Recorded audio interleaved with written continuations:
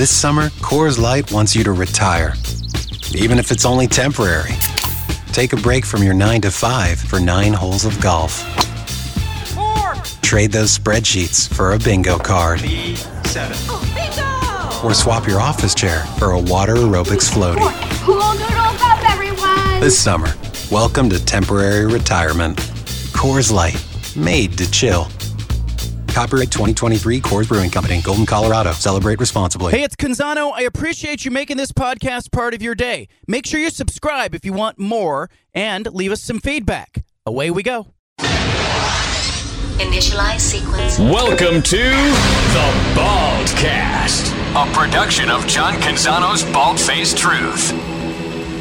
Been a lot to digest in the last 5-6 days. Pete Thamel, ESPN, with a report about the ACC. Nothing gets college presidents more excited than an affiliation with two of the most elite academic institutions in the country. Obviously, Cal, one of the premier public institutions. Stanford, obviously, one of the elite private institutions. Stanford, top to bottom, I don't think anyone would argue, has the best athletic department in the entire country. Second reason, they are distressed assets with nowhere to go right now. So I think picking up the phone and doing some vetting and exploratory talks, and sources have cautioned me, these are early talks. They are formal talks because people are getting on the phone, but they are early. They don't see a lot of drawback into at least having the chat and running out the ground ball, if you will, to see where they are. Running out the ground ball. Here to talk about it, Jon Wilner, Bay Area News Group. He's got his batting helmet on. He's got his bat out. What are we talking about with Cal and Stanford in the ACC? I mean, it would have been insane to think about this until last summer when, USC and UCLA joining the Big Ten kind of blew up the traditional conference alignment scenarios, right? So, what I think is they should be doing, these schools is they should do whatever they can to get an offer from the SEC, from the ACC. And then they should turn around and go to the Big Ten. And they should say, you don't offer us X, we're going to the ACC. Because they really should get into the Big Ten at this point. It makes all the sense in the world for Washington, Oregon, UCLA, and USC to have Cal and Stanford out here. And it also makes all the sense in the world for the 14 Big Ten schools that are east of the Mississippi to have 2 more out west, because it will just reduce the travel demands on the athletes if there's more schools out west. I think it's interesting. Do you get the sense that the Big Ten actually is interested in this, or is Stanford and Cal, are they trying to drum up some conversation by talking with the ACC and then rubbernecking over at the Big Ten going, hey, are you sure you don't want us? Yeah, I think it's probably both. I mean, I do think that the Big Ten has had some conversations about it. I mean, there were some initial conversations last week, with the Big Ten when they were starting to get real serious with Oregon and Washington. Cal and Stanford were also part of that conversation initially. But I'm sure that the 2 Bay Area schools are also, they're trying to drum up interest as well in this, and they feel like if they can create a Fox versus ESPN scenario, because ESPN has the ACC rights, Fox has the Big Ten rights. If they can get ESPN and the ACC interested, Fox may just decide they got to pony up the money to lock down the Bay Area. Jon Wilner with us. If the Stanford and Cal contingent does not go to the ACC and cannot get the Big Ten to further expand, what are the options for the Bay Area schools, and how do they affect, in your mind, Oregon State and Washington State? Well, I think at that point they may try. I mean, they could try to be independents in football and put their Olympic sports in the WCC. But it's a hard life as an independent football because of the schedule. So I think they may try to reform the Pac-12 with the 4 schools left over, reform the conference, add between 4 and 6 schools, and just kind of make a whole new Pac-12. I don't even know what they name it. They may name it the Pac-10. They may change the name altogether, but that would be the other option, is to recreate something new out of the rubble. Timeline for this happening, because as I talk with Washington State and Oregon State, feels to me that their fallback plan is to go to the Mountain West, but they are first watching rubbernecking looking at Stanford and Cal and going, hey, if you don't go somewhere else, we're open to conversations. Yeah, I think for sure. They are waiting. They're not going to enter the Mountain West. I mean, they know they have that as an option. They're not going to take that option until they're sure that Stanford and Cal aren't going to try to reform the conference with them. So it could take weeks. I don't know. The ACC, I think it's August 15th is when ACC schools have to commit to being in the league for next year. And, Florida State's been rumbling about getting out. So we'll see. I think the ACC situation could end up bleeding beyond August 15th. But I would imagine by the end of the month, we're going to know where Stanford and Cal are going and what Washington State and Oregon State are doing. Jon Wilner is with us. Let's focus for a second on Washington and Oregon. They obviously made a decision that is like a 20-year decision in their mind, and they're seeing the future of college football. How do you think they compete immediately in the Big Ten? Are they different? Are they the same? Give me an idea of what you expect from them maybe in the first couple of few seasons in the Big Ten. I don't know that they're going to come in and do great. I just think that travel is going to catch up to them. It'll be interesting to see how the schedule is, the rotation is created. You have to figure, it makes sense to me that if they're playing 9 conference games, 3 of those games are going to be against the other West Coast schools. So if you're playing USC, UCLA, and if you're Oregon and you're playing Washington, USC, and UCLA every year, and you got 6 spots left, and you got one of those spots is Wisconsin, and another's Penn State. The schedule could be pretty tough. I just don't know that they're going to go in and do great, and they probably know that. But if you finish 4th in the Big Ten, you might have a shot at getting an at-large berth to the playoff. The Mountain West Conference, if we can focus there for a minute. We were talking in the last segment about the possibility that Oregon State in particular could enter the Mountain West in 2024, post an undefeated season or a one-loss season, and possibly be a candidate for the expanded playoff and get into the playoff. And Oregon State fans, Wilner, are looking at me going, hey, why didn't anybody want us? Why doesn't anybody want Oregon State in your mind? It's a media valuation deal entirely. It's just they don't do great on TV ratings. That's what it comes down to, basically. And they don't have, some of the cachet of the bigger schools. Washington State's in the same position. That's what it's all about. Do Fox and ESPN want you? And it's a very unfortunate situation. But it's true in terms of the playoff. If you go to the Mountain West and you win the Mountain West, you got a heck of a chance to get the playoff, because there's always going to be one more automatic qualifier spot than there are power conferences, right? So the Pac-12 dissolves. There's 4 power conferences: ACC, Big 12, SEC, Big 10. They got to have 5 automatic qualifier spots, or else there's going to be an antitrust lawsuit from all the other conferences. So Oregon State or Washington State go in the Mountain West, and they win. You go 10-2 or whatever, 11-1. You win the Mountain West, you're going to be in the playoff. So in some ways, it's easier to get in the playoff potentially through the Mountain West than it ever would be in the Pac-12. Hard to believe either of those schools would ever get in the playoff from the Pac-12, but they could certainly do it for the Mountain West if they win that conference. George Kliavkoff feels to me like if the Pac-4 is rebuilt, he's not the commissioner. In your mind, is there any scenario in which Kliavkoff could lead that group of 4 back to relevance, or what do they need to do if they're going to rebuild? Do they fire him? Does he finish this season? How do you put a conference together when you've got a guy in charge who was part of the conference falling apart? It's hard to believe that they would go to the negotiating table with him representing the conference. Real hard to believe after what's happened. The one issue though is if my guess is they'd owe him $10 million if they fired him. Right? He's making about $3.5 million a year, and he's got basically 3 full years left on his deal. I believe it's a 5-year deal. So they got to eat a lot of money unless they can somehow fire him with cause. But I agree that it's very difficult to imagine that he's leading the way if they do try to, recreate the four stick together and try to recreate a conference. They can't have him leading the way, I don't think. I think it was going to be weird this season coming up with UCLA and USC involved. This was before Friday. Now Friday comes, we have what will be the final traditional season of the Pac-12 and a Pac-12 championship game and 5 really good teams. And how is this going to feel this season in your mind? It's going to be like a touch football game breaking out at a funeral, kind of.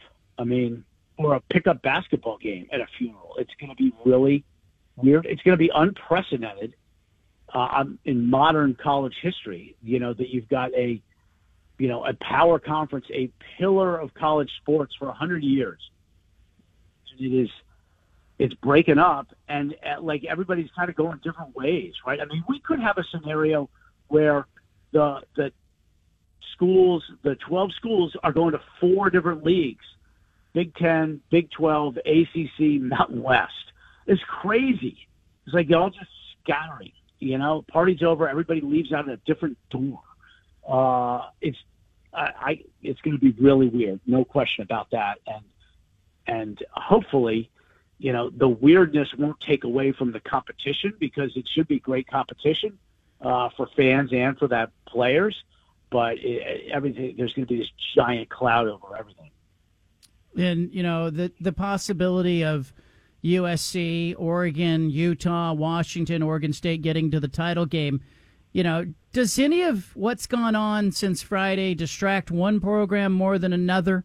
Meaning, like Oregon State, are they at a disadvantage now because, they're focused on other things? Or is the football in your mind separate from everything else that's going on? It's possible that, Washington State and Oregon State could use it as motivation. That's the first thing that comes to mind.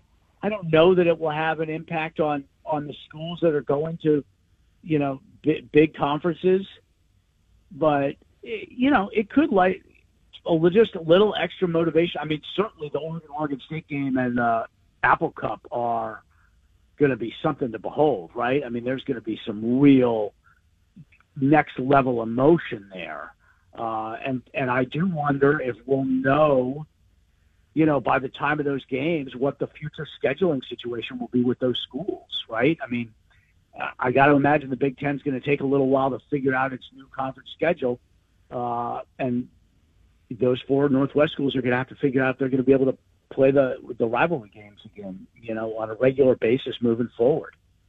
Stanford, Cal, ACC, possibly angling for the Big Ten, as a afterthought or maybe a leverage play. What's the timeline in your mind? Is it a this week thing? Is it a next 24 hours thing? When do you think we get resolution or a clear idea of what's happening there? I thought it might be a this week thing, but I think it might be now a multi-week deal with the ACC, just because they're just starting. Expansion takes a long time. You got to do a lot of vetting, have a lot of discussions. You got to have internally with the presidents and the athletic directors. Then you got to get your media partner involved. I'm sure ESPN is doing a lot of modeling on, subscribers to the ACC network in the Bay Area and all that kind of thing, and negotiating with the schools. So it's very involved. I think the fact that they haven't said no yet, and they've had multiple meetings over there, means that it's got a chance. But I kind of think it's probably going to take a couple of weeks now, especially if there's a scenario in which the Big Ten also gets involved. The Big Ten is certainly discussing the potential for adding Cal and Stanford, but I don't know if those talks have gone beyond the initial stage yet. So we'll see. I would have to think before the season starts, but you never know. I was told that Oregon State had all of its lines in the water. It had, explored Big 12 and didn't really get anywhere. Of course, they would love to follow Oregon and Washington, I think, down deep into the Big 10, not be left behind. It doesn't appear that the ACC is interested in Oregon State. I'm told they had one conversation. didn't really go anywhere. Is it Mountain West Conference or a rebuild? Is that it in your mind, or is there any scenario where Stanford and Cal become players and the Big Ten could come back and go, look, let's just add everybody who's remaining and put them in a pod in the West Coast and really cut down on the travel? In your mind, is there any other scenario except the Mountain West or a Power 4 rebuild for the Washington State, Oregon State group? I don't see any other scenarios. I really don't. It's either they're in there they're back in the Pac-4 with Stanford and Cal rebuilding, or they're in the Mountain West. I do not see a third door for either of those schools. And it's unfortunate, but it's the reality, and their schools, I mean, it's unfair that, South Carolina, I mean, you could pick schools in the SEC and the Big Ten that don't really, belong any more or less than Oregon State and Washington State belong in the power conferences, right? I mean, Minnesota, Purdue, Rutgers.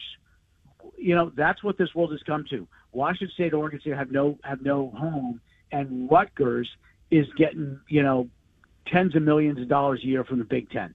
But that encapsulates what realignment is like and how TV drives it, because Rutgers provides access to the huge New Jersey, New York media market for the Big Ten network. And that's the reason Rutgers is in the Big Ten, getting $50 million a year, $60 million a year. Meanwhile, Washington State has gone to the bowl 7 years in a row, and they're scrambling. Oregon State won 10 games last year, and they're scrambling. And it's because TV is driving it, and TV doesn't see as much value in those schools, and it's not fair. Wilner, one thing I've been talking about is, Oregon State fans will say, hey, it's discouraging. Does that mean this season and what happens doesn't matter? I don't think it's like, Oregon State wins the Pac-12 title and suddenly everybody goes, hey, we have to have that brand. But I think in 5 or 7 years, there's going to be some more consolidation, more realignment, maybe more chaos. Does it behoove Oregon State as a brand to, A, try to win as many football games and championships wherever they are as possible, and B, what else can they do? Well, it certainly behooves them to win, because winning means resources, right? It means ticket sales, it means TV money, it means your donors are happy and they're contributing. And certainly we don't know what the college landscape will look like in 2030 and beyond. But if you win now, the next 5-6 years, you're putting yourself in position to move up potentially, depending on what the openings are. There's no doubt about that. Jon Wilner, you're the best. Hydrate, and I will talk to you soon. All righty, my friend. Thanks. There you go. There's Wilner. He and I are in contact a lot. I got to be honest. I worked with Wilner when I was at the San Jose Mercury News 20-something years ago. Got a lot of respect for him. And, we've watched media companies shrink and shrink and shrink. The staff at the Mercury News shrinking. The staff at the newspaper I was at shrinking to almost nothing. And I finally decided to go off on my own. And Wilner and I, in a lot of cases, we stay in touch with each other like we're working for the same team. We're covering the same stuff. There's times when we're at odds where he'll break a story and I'll go, damn it, I should have had that. Or I'll break something and he'll go, damn it, that was a good job by you. Like, we do a little bit of that. But I love having him on the show because I need to check myself sometimes. When I say things like, hey, I do think winning is really good for Oregon State in the short term. Like, everybody wants to win, of course. But does it help increase your brand, improve you? And what else can you do? Like, Oregon has done a magnificent job. The Oregon Ducks have done a great job building their brand, having success on the field, hitching their wagon to Nike, building resources, playing games, getting the platform. All of that has separated Oregon over the last 25 years from Oregon State. Pat Kilkenny, longtime Oregon booster. He says if it weren't for Phil Knight, Oregon would be in the same soup that Oregon State's in. Yeah, it's unfortunate, but that's the kind of stuff Oregon State needs to be thinking about now. Okay, there's going to be another round of realignment, 7 years, 2029, 6-7 years. You want to be better positioned then. What can you do in the next 6-7 years? They've rebuilt their stadium. They can continue to have success. They continue to invest in football. It's going to take a lot of branding and a lot of effort by Oregon State, but they have to position themselves better in the next 5 or 6 years. leave it here. We got more ahead. Plus, Nick Daschel, who's got a tour of the new side of Reser Stadium, will be checking in the 5 o'clock hour. Plus, Steven, he'll get... We interrupt this broadcast with a special announcement from the Bald Hey, Face sorry to Truth interrupt the podcast, but if you want to listen to more of the Bald Face Truth Radio Show, including more of this segment that you're listening to, make sure you subscribe on SoundCloud and iTunes to the Bald Face Truth Radio Show. Thanks for listening.